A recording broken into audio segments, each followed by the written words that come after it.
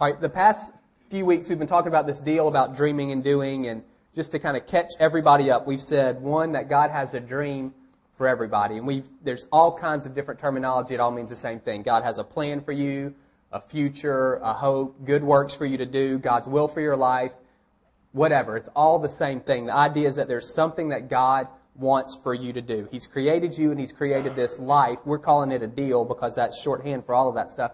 God's created you and He's created this deal for you, and they fit. You and your deal fit together perfectly. It's going to suit you well when you find it. So that's one thing, and we've said that it's God's deal. It's for us, but it's His. He initiates, He determines. We discover and we do, but God determines. And so it's not a matter of us going out and kind of making our own way. It's a matter of discovering what is this thing that God has created for us to do. And the last thing we said that our deal is part of a much bigger thing. It's not about us. It's not about us getting rich. It's not about us being happy. It's not about us being successful or famous. Any of those things might come along, and that's great because God gives good gifts, but none of those things is the point. The point is God has a deal with a capital D that He's about, and our D with a little deal fits into that bigger deal. It's about God's ultimate plans and purposes for the world, and we all fit. And last week we looked at remember we just talked about I just worked that dead horse last week. We talked about the same thing over and over again. And we talked about being a brick in this building that God is building. We talked about being a team, a member of this body or this team. And we talked about the tribe that you're called to. All these different images that mean the same thing. We've got a role to play in this plan that God has. So your deal and my deal, they all fit into this bigger deal. I thought of another picture. This is not in the Bible, but I think it's true. If you've ever put together a puzzle, it always helps to have the box top. These are the type of puzzles we have at our house. So 100. I'm better than 100 pieces, by the way, so I can do more than that. Don't infer anything about my intelligence from the fact that I have a 100-piece puzzle. So we've got a box top. If you've ever tried to put a puzzle together without a box top, it's not easy.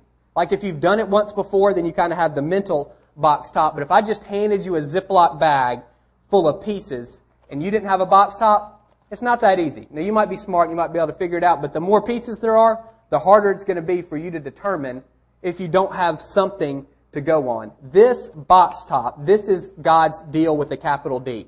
This is the big, there's something that He's trying to do in the world, and we've talked about that before, and even more applicable to us, there's stuff He's trying to do in Marietta, there's stuff He's trying to do in Cobb County, in our community. He's got a box top. Now, we can't see it. We have glimmers, we have ideas, we know some of the generalities, but we don't know the specifics. So just keep that in mind. But He does. So He's trying to do this. And inside this box, there's all kinds of pieces. And each one of us, when we do our deal, and when we try in our quest to become more like Jesus, we're a piece that God can place that ultimately is getting us upside down. Ultimately is getting us, I don't have enough hands. Ultimately it's getting us here. So this is you doing your deal. You're this top piece. And as you do your deal, and as you every day say, you know what, I'm going to try to become more like Jesus, and I'm going to engage in the thing that He has for me. What that does is you're giving Him a piece that He can you're giving Him a piece to the puzzle that He can lay out.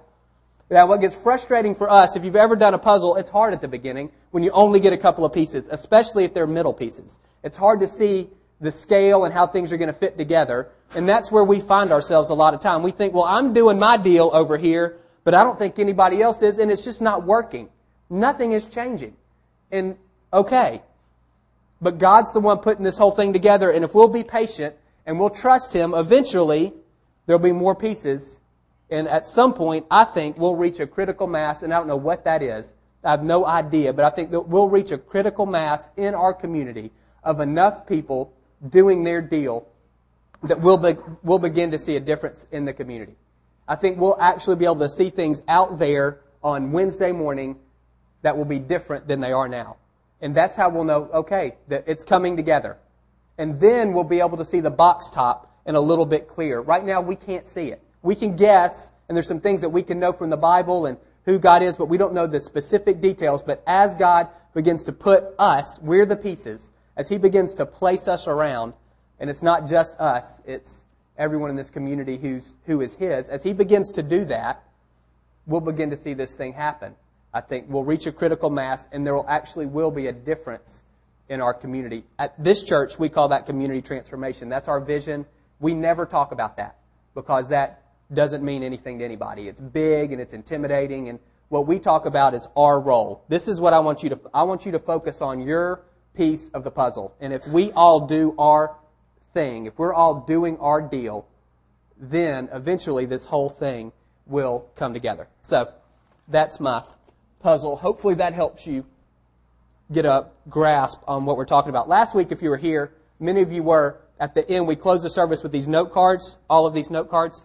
What we had everybody do was write their deal down as much as they understood it, and then I had you tell me how confident you were that, yes, this is it. On a scale of 1 to 10, and we said no 5s because 5s are for sissies. So you're either a 1 to 4, you were a 6 to 10. And then we had your level of engagement, how engaged you are on a regular basis doing this deal. Again, 1 to 10, no 5s. And then on the back, we wrote down one thing that we were going to do, one concrete step we were going to take last week towards engaging our deal. Did anybody do that? Pretty good. Pretty good. We'll get testimonies soon. If you did it and I heard testimony from somebody and it was good, I want to know. So if you're beginning to engage, just send me an email or pull me aside afterwards. We want to begin to kind of collect a record of what God is doing. We had 113 people respond. We had about 160 people here. 113 responded. That's okay. So we had 70% of the people responded, 30% didn't. And this was kind of the thing that I pulled away from it. 97 people, that was 86% of the people who responded, were either confident or very confident in their deal. They were somewhere between a 6 to 10. So that means the vast majority of the people who responded, they know. And maybe that's why they responded, because they had something to write down on their card. They know what God has called them to. And then 61% of the people are regularly engaging. They're somewhere between a 6 to 10 on the engagement scale. To me, that's really good. 86% of the people who responded said, yes, I know what my deal is.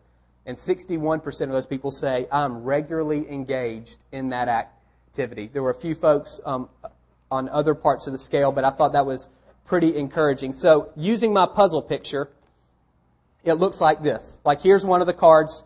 It says, this is their deal, to minister and bring people to God who, 1, women who are broken and don't fit in, 2, people who love animals, to minister to and love my family. So what I'm saying, that's a puzzle piece.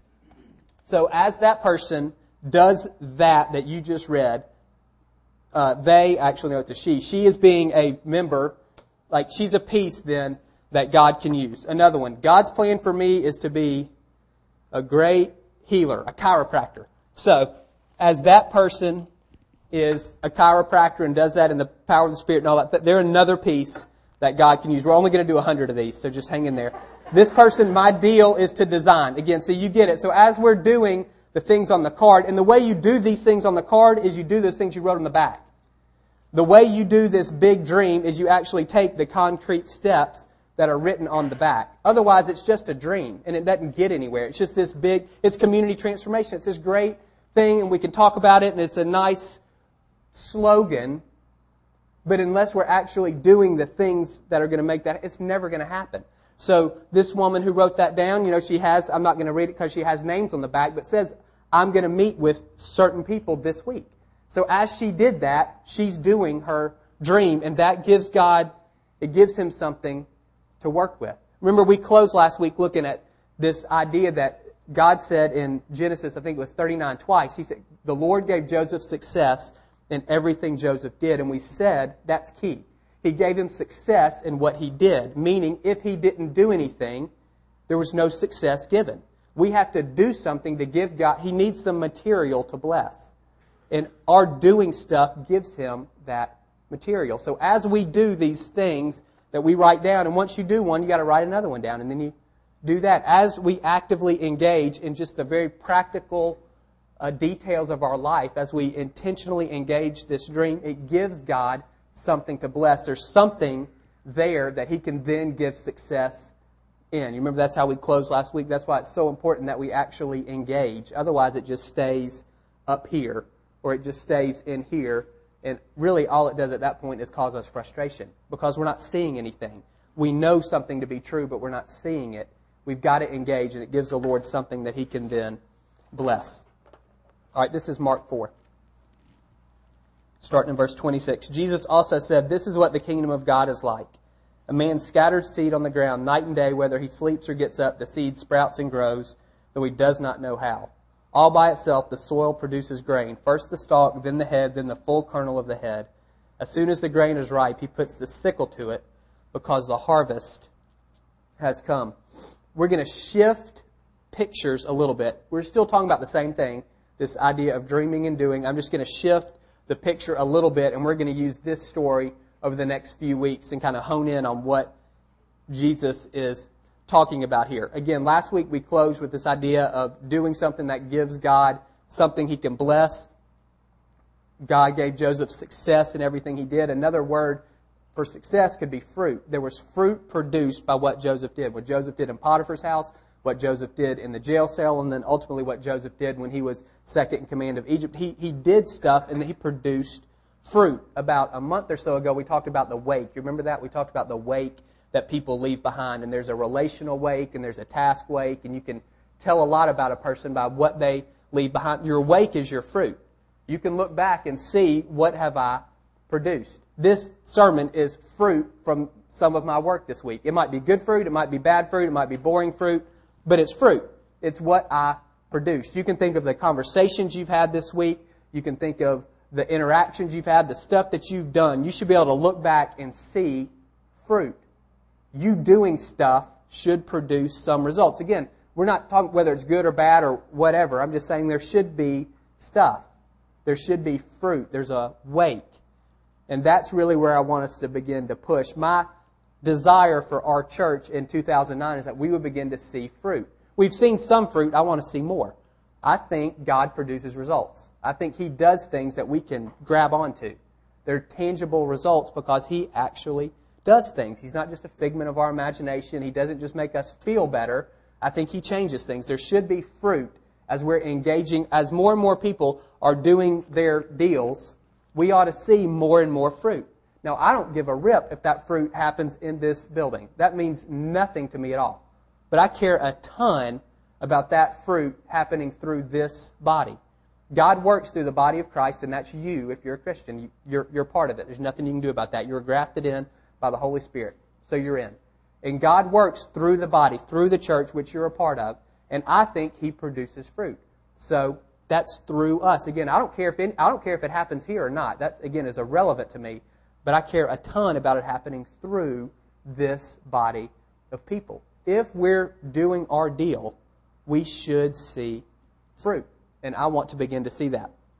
These are two verses from Jesus in John 15. "I'm the vine, you're the branches. If a man remains in me and I in him, he will bear much fruit. Apart from me, you can do nothing. This is to my Father's glory, that you bear much fruit, showing yourselves to be my disciples." Two quick things. One, we're expected to bear fruit. This is to my Father's glory, that you bear much fruit. Shows that you're my disciples. That's the deal. So we're expected by God to bear fruit. The second thing is the key to bearing fruit is being relationally connected to Jesus. This isn't about us going out and turning the crank and making things happen. This is doing our deal in the guidance of, under the power of the Holy Spirit. We're going to talk more about that in a few weeks, but just kind of keep that in the back of your mind. This is not about us making things happen, us putting ourselves into the... It's not that at all. It's doing what we're doing as we're relationally connected to Jesus. He's the one that produces the fruit, but He produces it through us. We've got to engage. Again, the Lord gave Joseph success in everything Joseph did. The Lord gave him success, but Joseph did stuff. So we've got to hold both of those things in tension. We're doing things. It's the Lord producing the fruit, but He's producing it through us. And if we're just sitting there, it's not happening. So hold both of those things in mind. So this is kind of where we're going to head over the next few weeks. We're going to use that parable from Mark that I just read of the plant growing.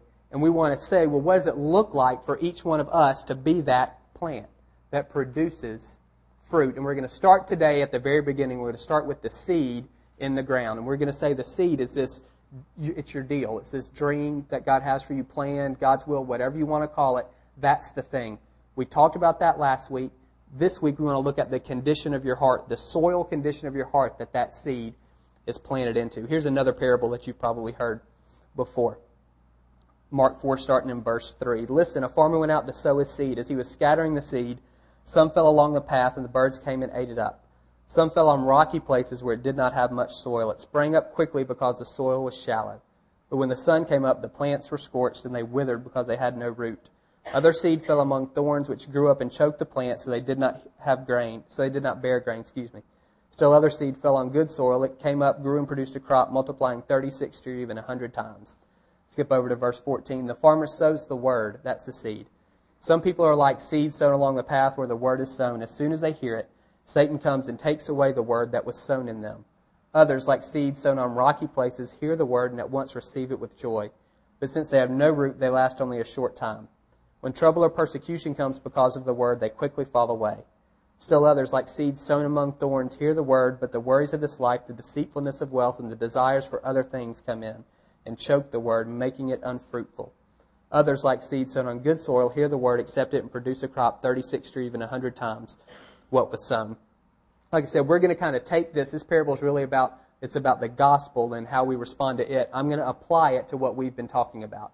I'm going to apply it to this dream that God has for us. I think there are a lot of parallels, particularly the fact that the message is coming from God. So we're going to look at these 4 types of soil, and everyone is one. Like you're one of the 4, period. Jesus says there's 4 types, and you're one of those 4 types, and I'm one of those 4 types as well. So what I want you to do is just think about, who are you? Which one of these 4 are you? And be honest. It doesn't do you any good to lie to yourself. Just which one of these 4 are you? The first is the hard soil, which is unreceptive. So that would be like this. There's soil in here. Jesus says that when the seed comes, it doesn't penetrate into the ground, and so it's snatched away. So I have some seeds here from a delightful fragrance of nasturtiums.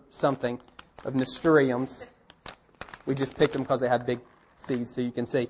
So if this is the seed, if this is what God's deal is for you, and you're hard ground, that means you're unreceptive, you're like this. There's dirt in your heart. We want to be good soil. You got stuff in there. It's not that there's nothing in there. There's just kind of like a lid on it. And when I drop the seed in, is that going to produce anything? No. It can't get to the dirt. It's just going to roll around on that, whatever that thing is that's keeping it from the dirt. This is some people's hearts. They're hard. They're unresponsive to the Lord. It's not that you don't know. It's not that we don't know. It's that it doesn't penetrate into our heart. These things that the Lord has for us, what He's saying to us, it doesn't penetrate. And the thing, to me, the biggie that kind of makes our hearts hard is unchecked sin. Sometimes people refer to it as habitual sin. It's doing things that you know are wrong. If you know something is wrong and you continue to do it, that's habitual sin, and that will harden your heart quicker than just about anything. Because every time you do that, you're basically shaking your fist at God saying, I'm doing what I want, not what you want. I know it's wrong and I don't care. I'm going to do it anyway. And that hardens your heart. It calcifies your heart. So then when the Lord tries to work in your life, you've got this thing here, this barrier that keeps anything He's trying to do from penetrating into the soil of your heart. So there's stuff that you know enough to make you feel guilty, but it just stays right there. It never produces anything. It's just laying on the top of your heart. And the Bible says eventually the enemy will come and he'll just snatch it away. If we continue to harden our hearts towards the Lord, eventually the enemy, the devil, will come and he'll take away this stuff that's sitting right there on the top.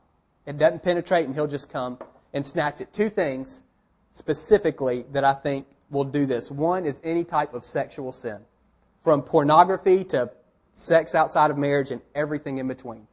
It's not that those sexual sins are worse than other type of sins, but they seem sneakier to me. And that type of stuff will cause your heart to harden really quick. I don't know if it's because of the nature of those sins or because there's a kind of a shame component attached to it, so we don't tell other people that we're struggling, and before we know it, we're in over our head and we can't get out. I don't know what all the dynamics are. I just know it to be true. If you're struggling with some type of sexual sin, you are on the road. This is what you're on the road to. This is what you're going to be. There's all this stuff down here, but there's going to be a hard layer on top of your heart, and God's not going to be able to get in. You're going to know, but it's not going to get in. It's not going to make a difference in the way you live. And if you're struggling with sexual sin, you know that to be the case. Because you do something, and then you feel guilty, and then you say, I'm never going to do it again, and then you do it again. And then the cycle just keeps going. That's what habitual sin does. It's this vicious cycle. And let me just say straight up, you're not going to be able to break out of it on your own. If you could have broken out of it, you would have done it by now. The fact that you haven't means you can't. So it's not going to work for you. You can't pull yourself out of that hole. It's quicksand and you need a hand. You cannot work yourself out of that hole. If that's you and you're struggling with sexual sin on any level, again, from pornography, lustful thoughts, all the way up to physical acts, you need to call for help. You need to wave the white flag, whatever you need to do to bring somebody along. By all means, you can come talk to me. I'm not an expert, but I'm not a blabbermouth. So I can at least keep your secret. And we can talk about it, and we can pray, and we can see how to get you through to healing. But you cannot do it on your own.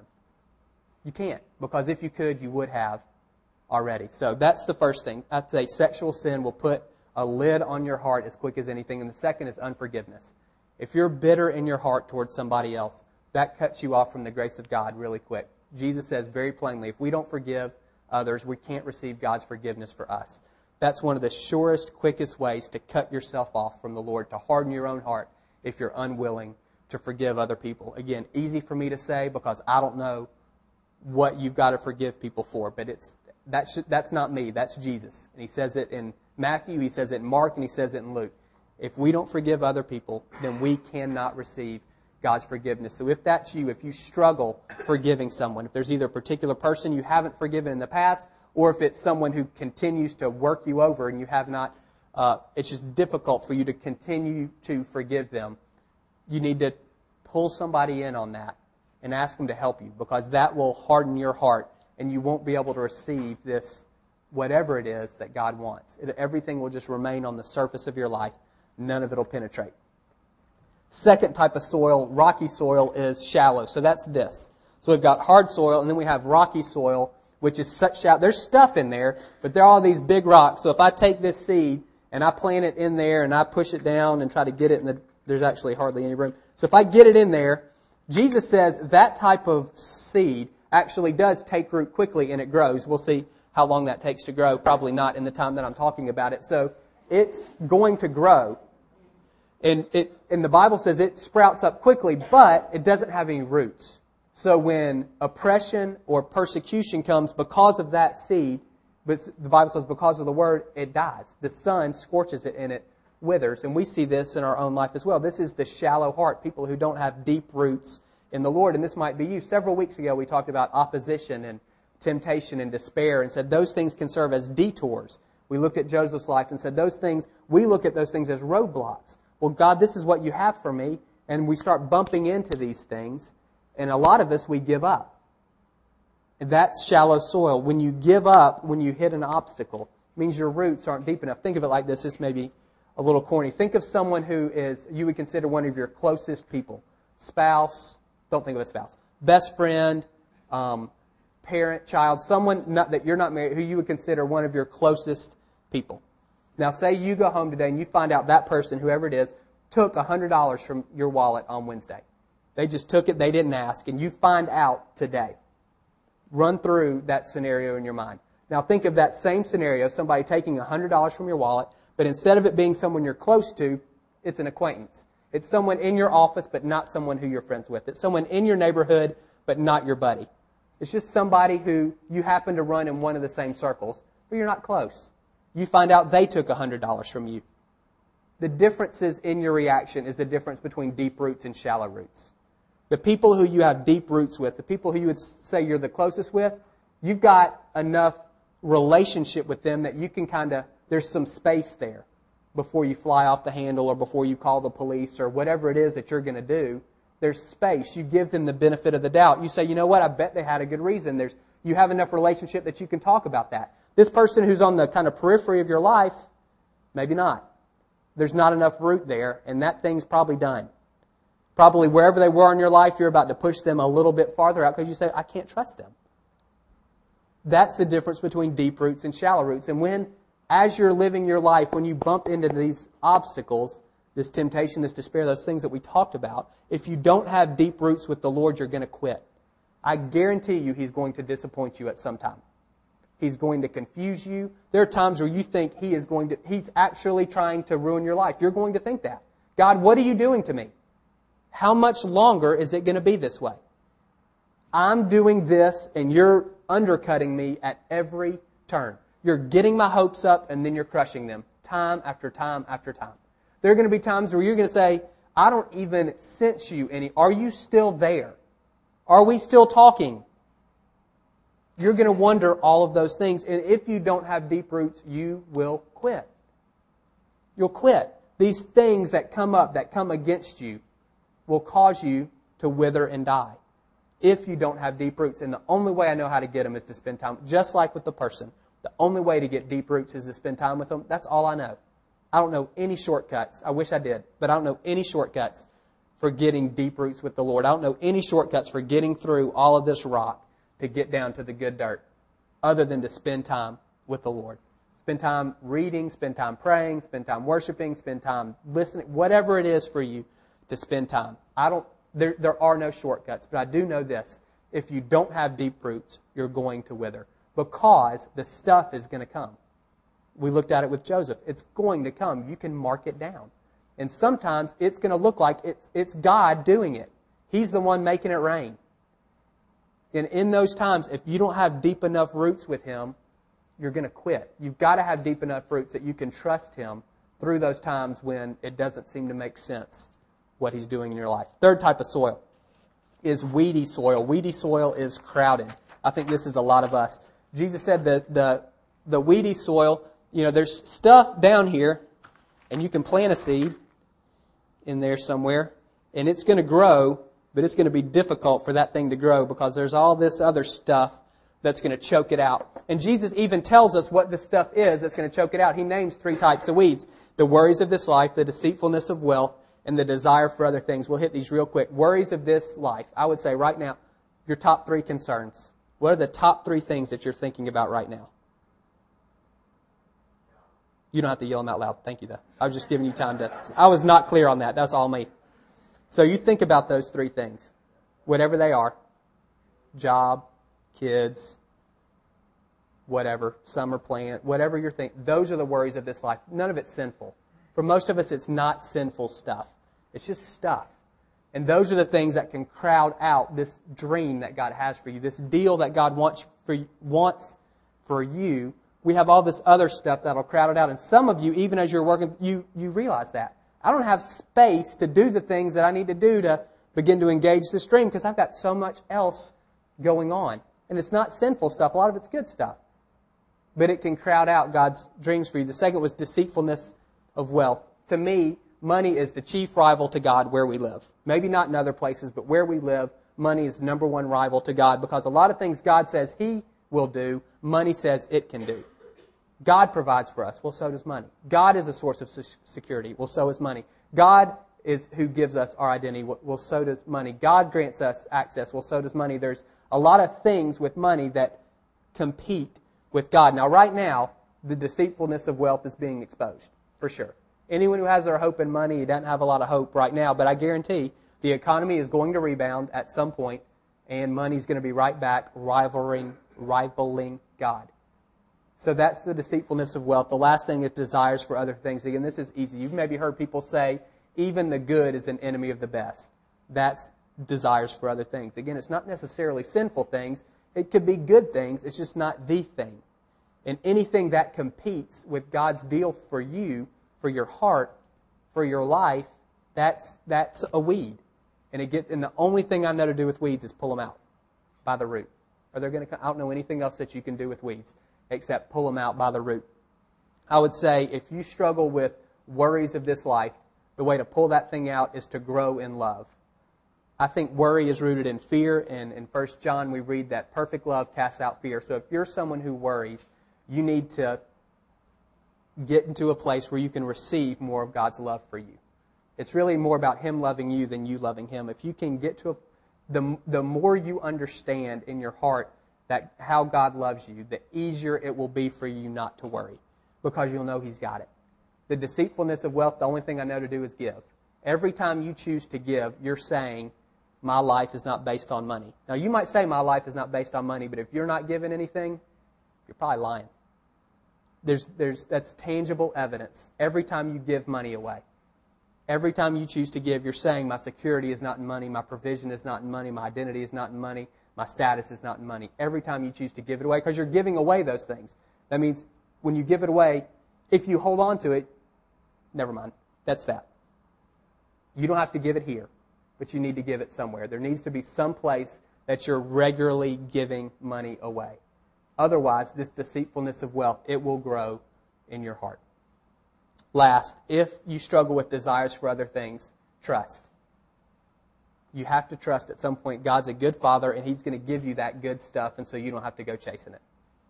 And that's that. That's just trusting that God's a good Father and He's going to give you these good things. We've talked before about Psalm 37:4, that if we delight in the Lord, He'll give us the desires of our heart. If we can trust in that, then I don't have to chase the desires of my heart because my Father is going to give them to me. All of those things are a little more difficult to put in practice than in my 90-second explanation, but that's the only thing I know to do if you have a crowded heart. And lastly, good soil is receptive. This is what we want.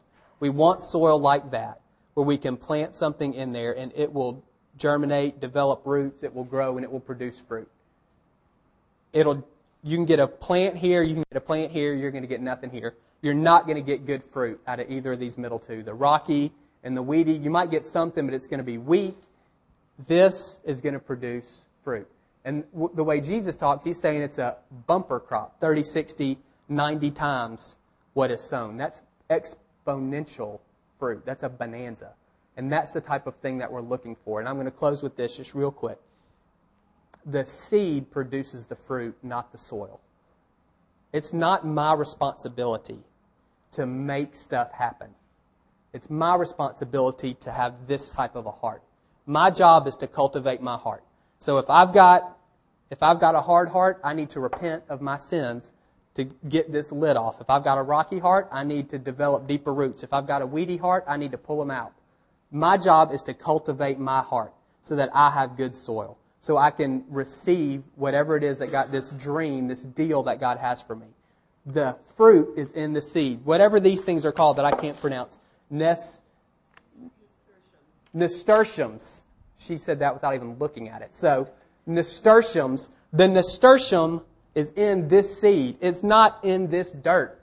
This is what makes the nasturtium. This provides the conditions for this to make the nasturtium. The same thing is true for us. My heart creates conditions for this deal that God has for me to grow and to flourish. But the power for it to grow and to flourish is in the seed. That's that first parable that we looked at.